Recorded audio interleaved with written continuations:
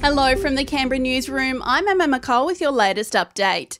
Prime Minister Scott Morrison is today set to announce a package to revitalise agricultural shows. Almost $3 million will be given to the ag sector to help put on more shows and field days after many were cancelled during the pandemic. Meanwhile, opposition leader Anthony Albanese will be campaigning in far north Queensland, showcasing his plan for a national anti-corruption commission. Police have released state-of-the-art digital forensic facial reconstruction images in the hope of solving a 25-year-old murder case. The torso of the man was found in 1997 at a public rest area near the Hume Highway at Penrose in New South Wales. A $500,000 reward is also on offer for more information. Business owners have been put on notice with a blitz on penalty rates carried out this Easter long weekend. Good Friday and Easter Monday are the two national public holidays, but all 4 days are observed in New South Wales, Queensland, Victoria and the ACT.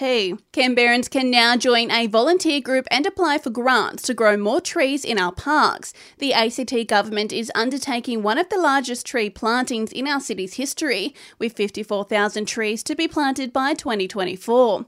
All the details are on the City Services website. While many are holidaying this Easter break, some locals are travelling a little differently. The Canberra Railway Museum and the Picnic Train are hosting Easter return trips from Canberra to Bungendore this long weekend. The National Folk Festival continues on in the capital this Easter long weekend. There's still plenty of performances and workshops, with the event wrapping up this Monday. And keep Easter treats away from our pets this long weekend. That's the message from the RSPCA.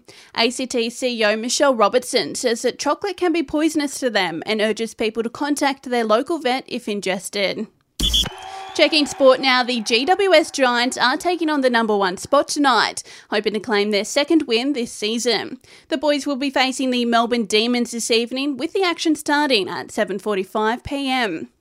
To more AFL news, Sydney has taken a 63-point victory over West Coast. Swans coach John Longmire happy with how the forward line held up. We've got Papley and Franklin sitting at home in Sydney are two of our better scoreboard hitters and Wicks. So the boys that came in were able to do some good jobs and the other boys were able to keep their form going.